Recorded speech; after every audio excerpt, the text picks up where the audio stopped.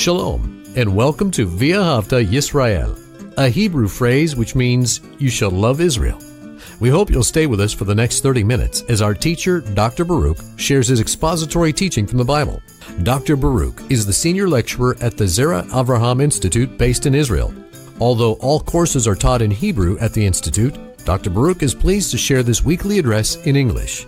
To find out more about our work in Israel, please visit us on the web at loveisrael.org. That's one word, loveisrael.org. Now, here's Baruch with today's lesson. There is a great deal of hatred for Israel and the Jewish people. Now, that's been the case for centuries, but it is increasing in our days. And it's so sad that people who profess to be followers of Israel's Messiah, and I'm speaking about Yeshua, Jesus Christ, it is so sad that many of these people also have hatred for Israel and the Jewish people. And this simply shows that they do not understand the Scripture. They do not understand the nature of God.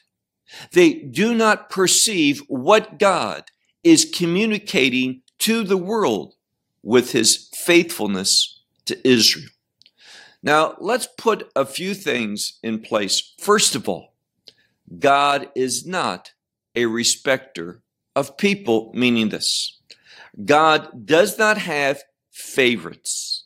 The grace, the mercy, the redemption, all these good things that God is going to offer to Israel, and Israel's going to receive. And when I say Israel, I'm speaking about a remnant of the Jewish people. We know biblically in the last days, there's going to be 1/3 that responds, 1/3 that receives salvation. And that salvation does not come through a different means. There's only one message of salvation. It's the gospel. It focuses in on the death, burial, and resurrection of Yeshua. And a remnant of Israel, they are going to look upon their Redeemer, their Savior, their Defender, when he comes the second time in order to bring judgment upon their enemies and to save them. And they are going to look upon the one who has been pierced. They're going to recognize him, and they're going to accept him in much the same way that Thomas, one of the disciples, also received Yeshua. That one who said, unless I can put my hands into the holes and see for myself, then only will I believe. And that remnant is going to have that same type of experience, beholding the crucified but resurrected Savior. Praise God for Israel's salvation, because that must happen in order for the kingdom of God to be established. So if you are interested in wanting God's kingdom, then you're going to be praying for this change, this spiritual change that will come to Israel. I want to share with you an example, kind of a silly illustration, but hopefully it might assist you in understanding what the Bible is revealing, what the Bible teaches. Now, many years ago, I was a student at a university, and in one of the courses I took, the professor, her daughter was also in that same course. And at the end of the course, the professor said, I have good news for all of you. Now, the good news was this. Her daughter missed an A, that top mark, that best grade, by about 6 percentage points. She received an 84. And she said, because I want my daughter to do well, I want her to have a good grade, I am giving her the A. But here's the good news. Everyone else that received an 84 or above also received an A. And those of us who were a C student, we ended up getting a B. And some of the students that actually failed the course, they were given a passing grade. In other words, because she was in that course, we all benefited. Everyone either got an A or a higher grade that they deserved. Now, all of us were thankful that she was a student in this course because it benefited us. And in the same way, God, He is going to always be just and fair, not a respecter of persons, but God is going to show forth mercy, favor, grace, forgiveness, and save Israel.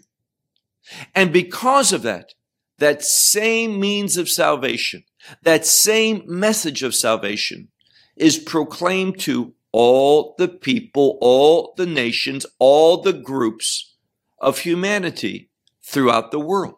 You say, well, where's that taught in the Bible? One place is Matthew 24, verse 14, where Messiah is teaching, and he says that before the end comes, this gospel of the kingdom must be proclaimed throughout all the world to all nations as a testimony unto them.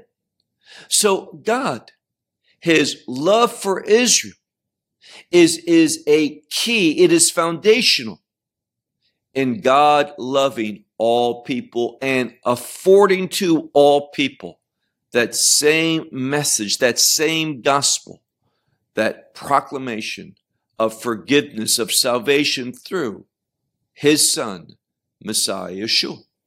So I don't know why so many people, when we speak about this plan, when we teach prophecy, that God is going to work in the last days as He is and bringing the people back to the land, and more are coming to salvation. Why would someone say, well, there's none of God's people in the land of Israel, implying that no Jewish people in Israel are believers? That number is growing greatly each and every day.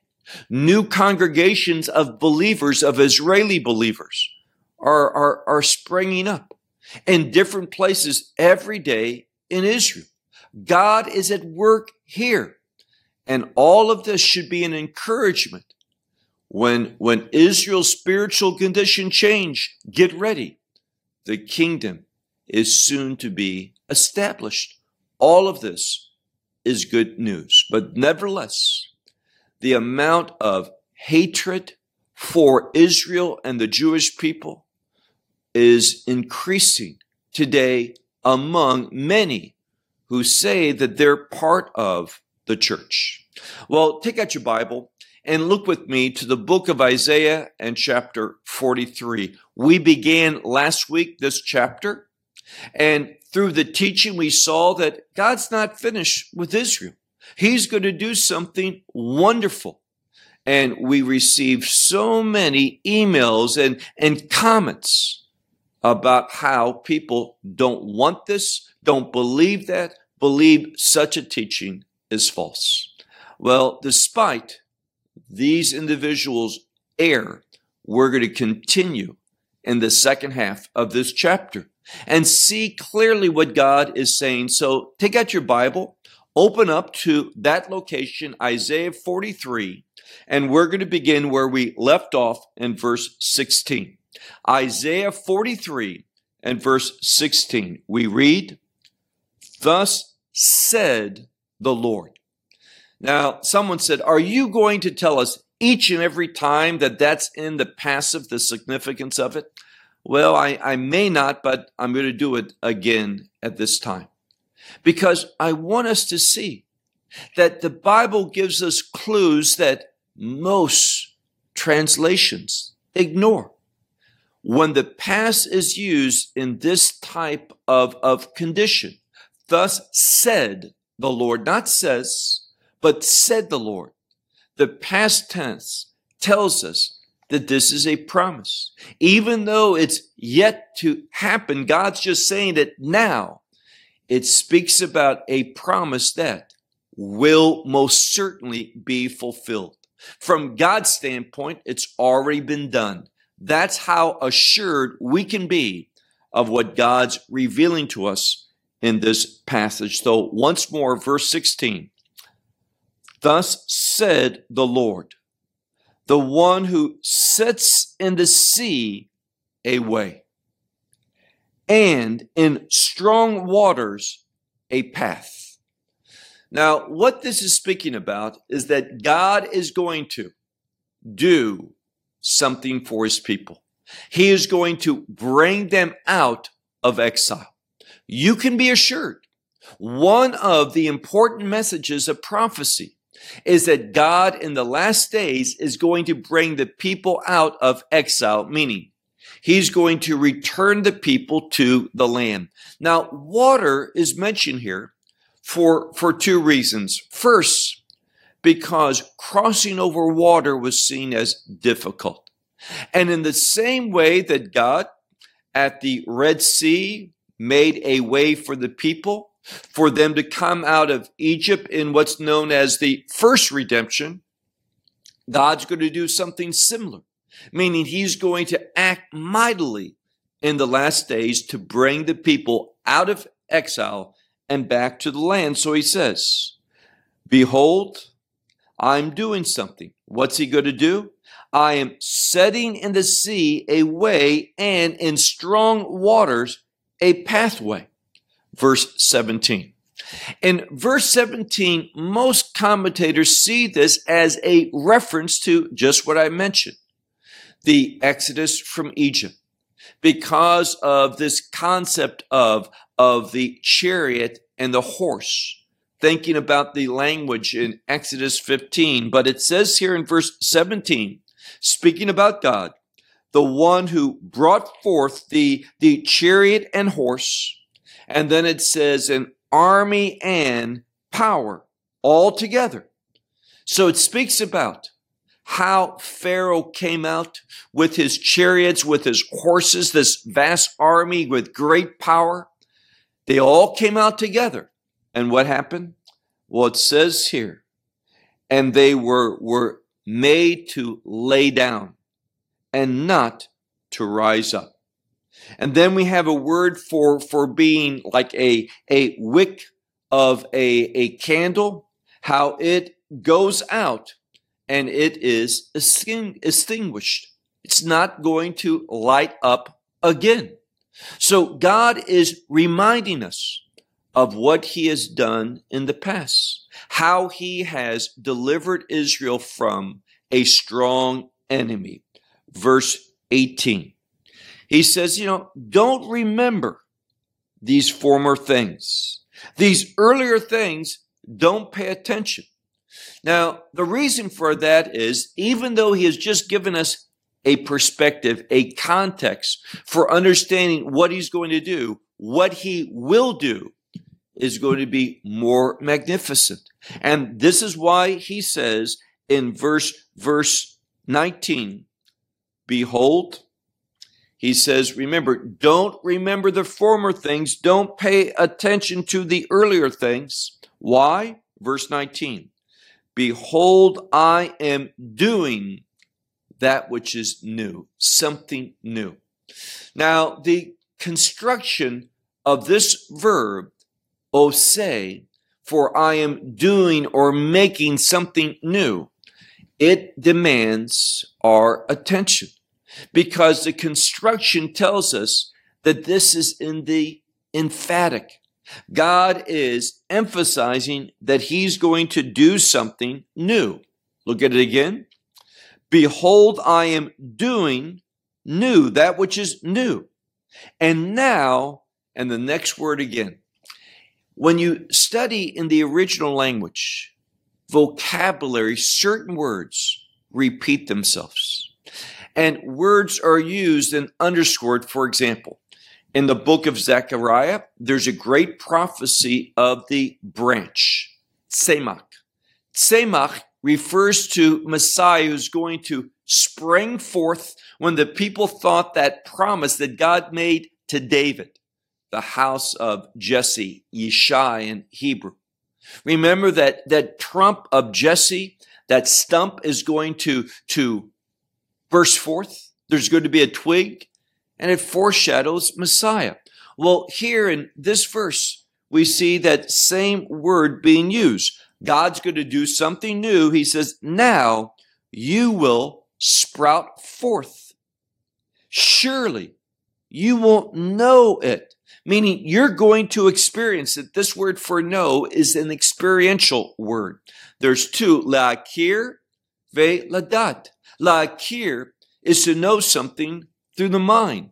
Ladat is to know something not just through the mind, but through experiencing it, becoming familiar with it. So he says, you will know it surely. Even I will place in the desert a way, and in the wasteland, rivers. So again, another reference to water. And once more, water is seen here as a blessing. In the midst of desert and the wasteland, God is going to create a pathway. He is going to give forth water, and water is a blessing in this context, that which satisfies, that which means, gives the means for life. Verse 20.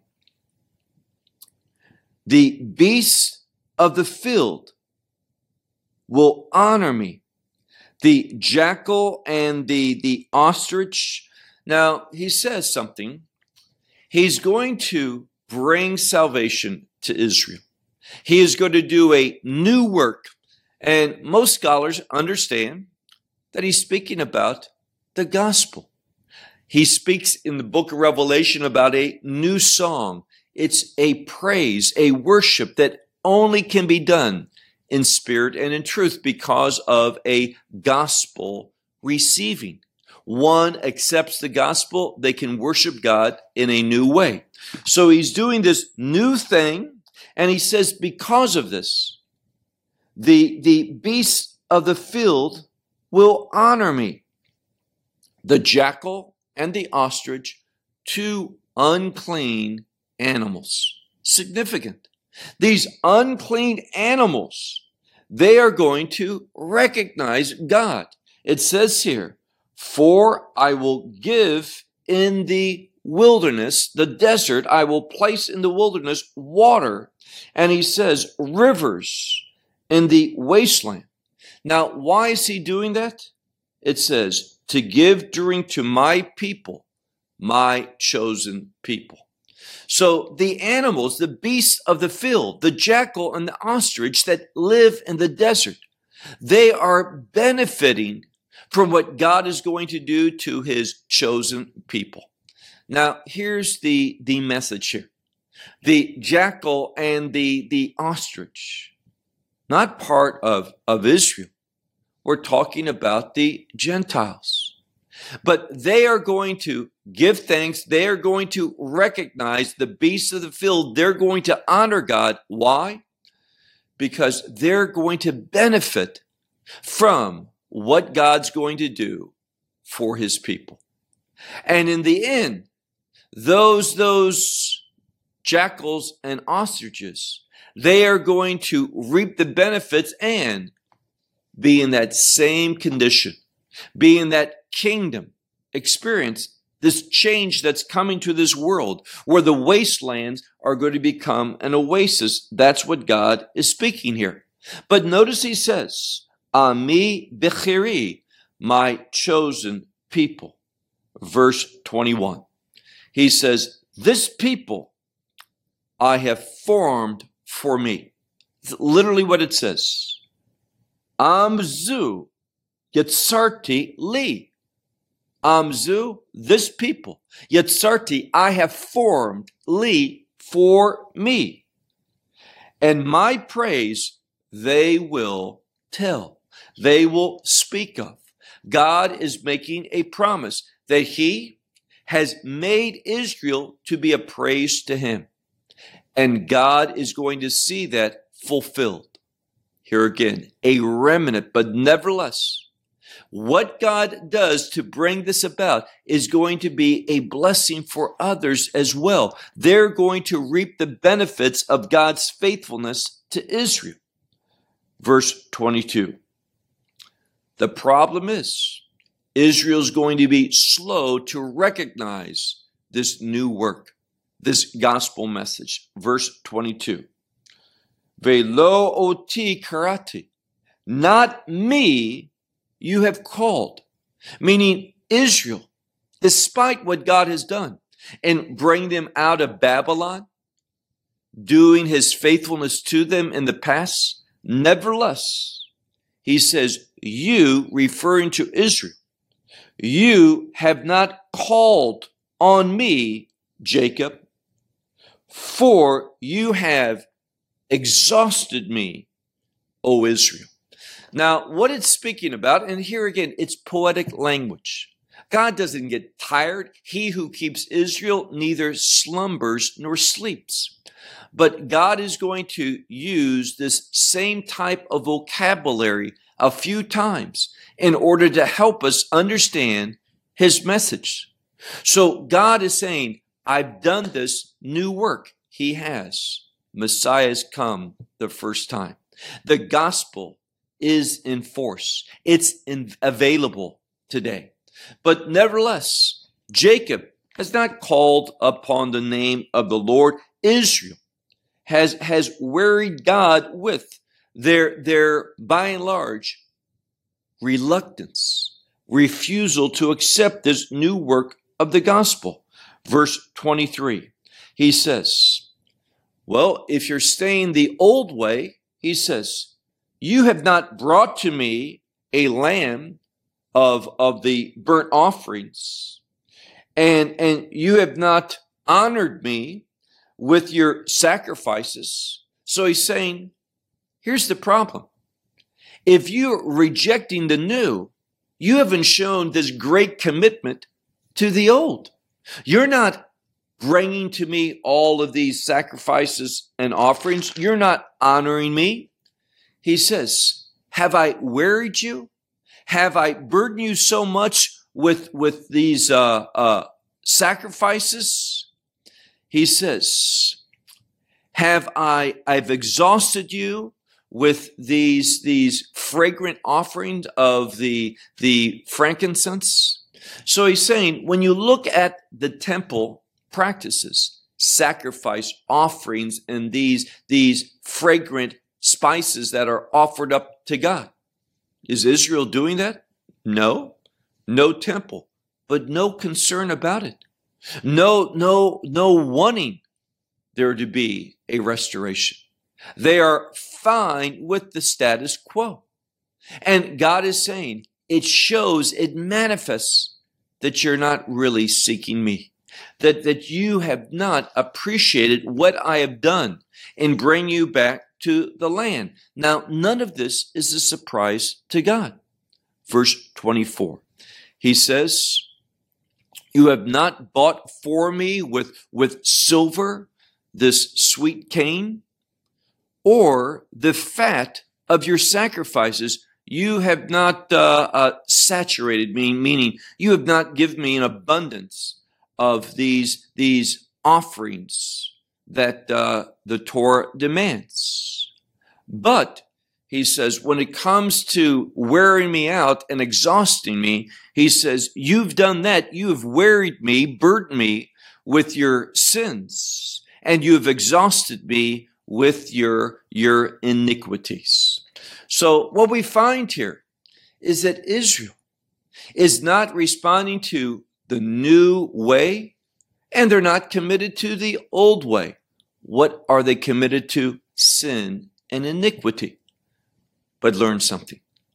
That tendency just doesn't describe Israel. It describes humanity.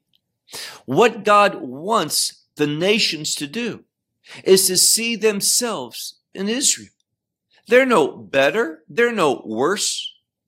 They are all sinful. Each of us, Jewish individual, non-Jewish individual. We all are sinful. We all have iniquities. We are not sensitive to the things of God, but yet God's faithful. And because of his faithfulness to Israel, the nations can also benefit from that. This is his plan. Now look at verse 25. He says, Anochi, Anochi hu. I am he.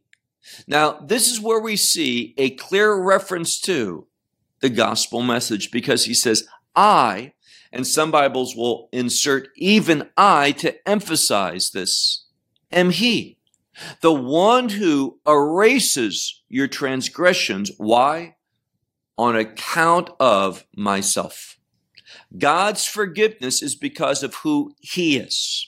So God is going to be merciful. He is going to bring about salvation for that remnant of Israel for his namesake, because of his character, because of who he is.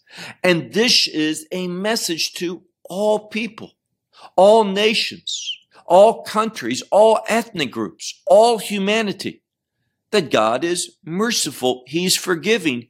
Take advantage of this. The same way he's willing to wipe away, blot out the transgressions of Israel, he's willing to do that for all people. So he says, I am he, the one who blots out the transgressions on account of myself. And your sins I will not remember. Now, that is the same phrase we see at the end of the new covenant, what's mentioned in Jeremiah 31, where God says boldly, and it should be to the joy of our souls, that he will not remember our sin.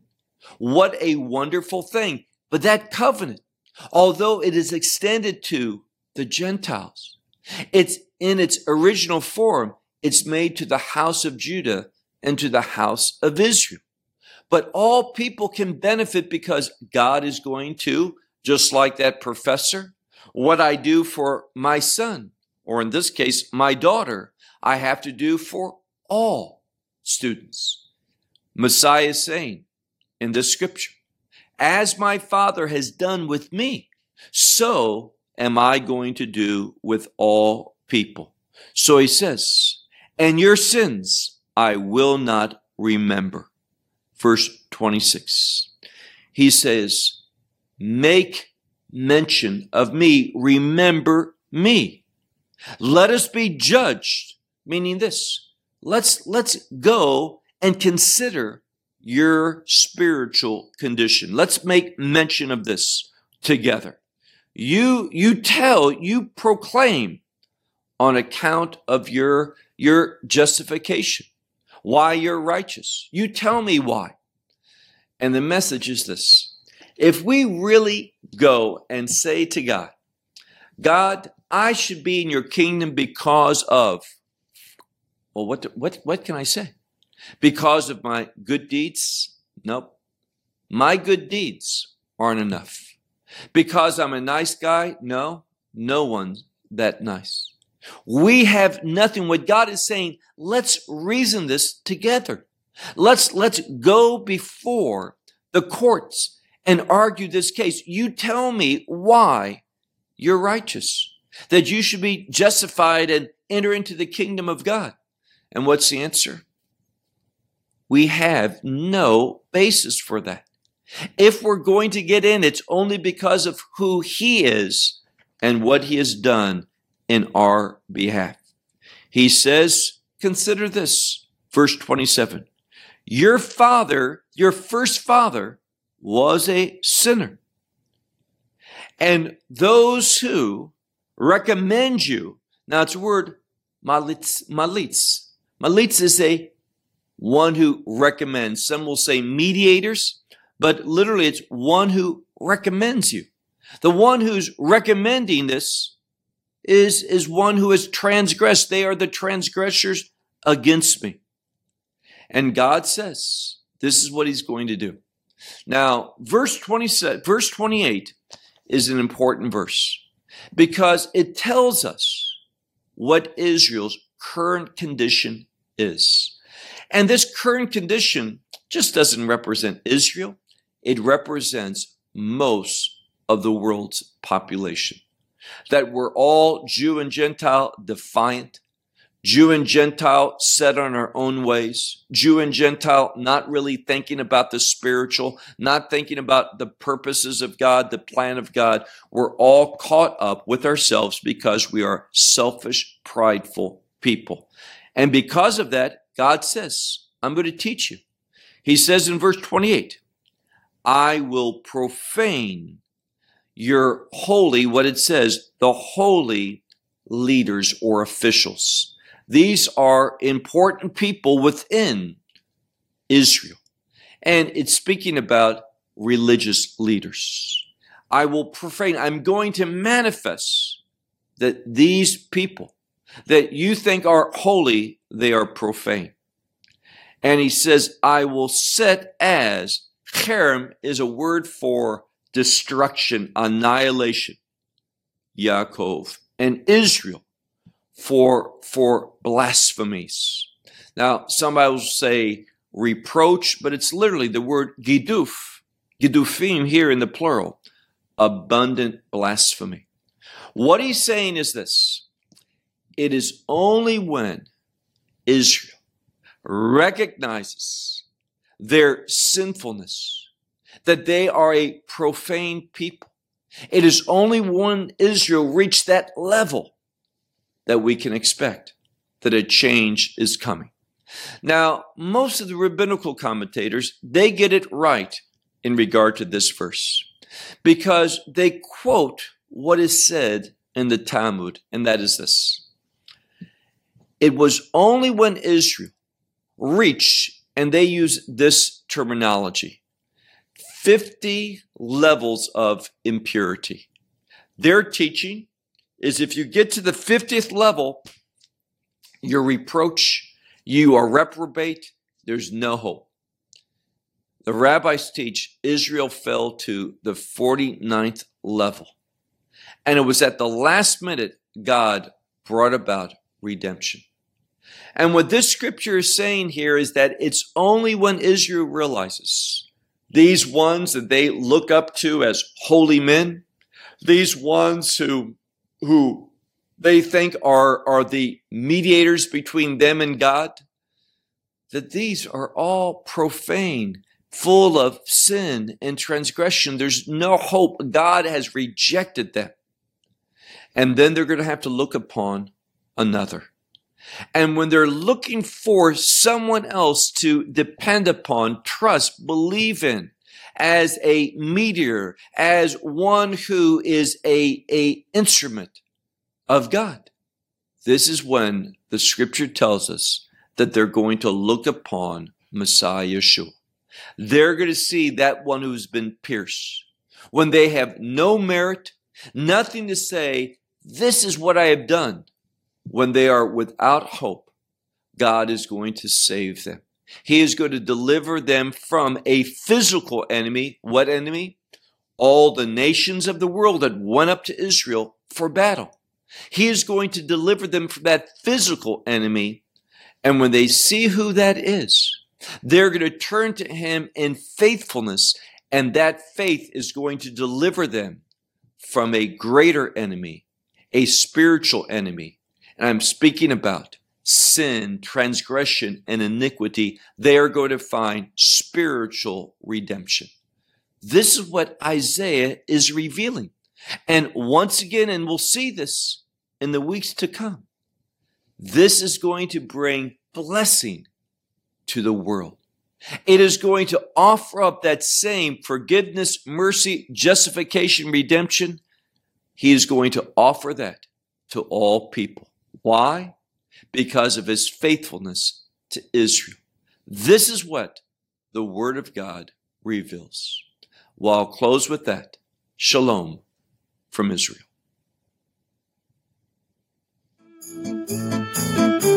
Well, we hope you will benefit from today's message and share it with others.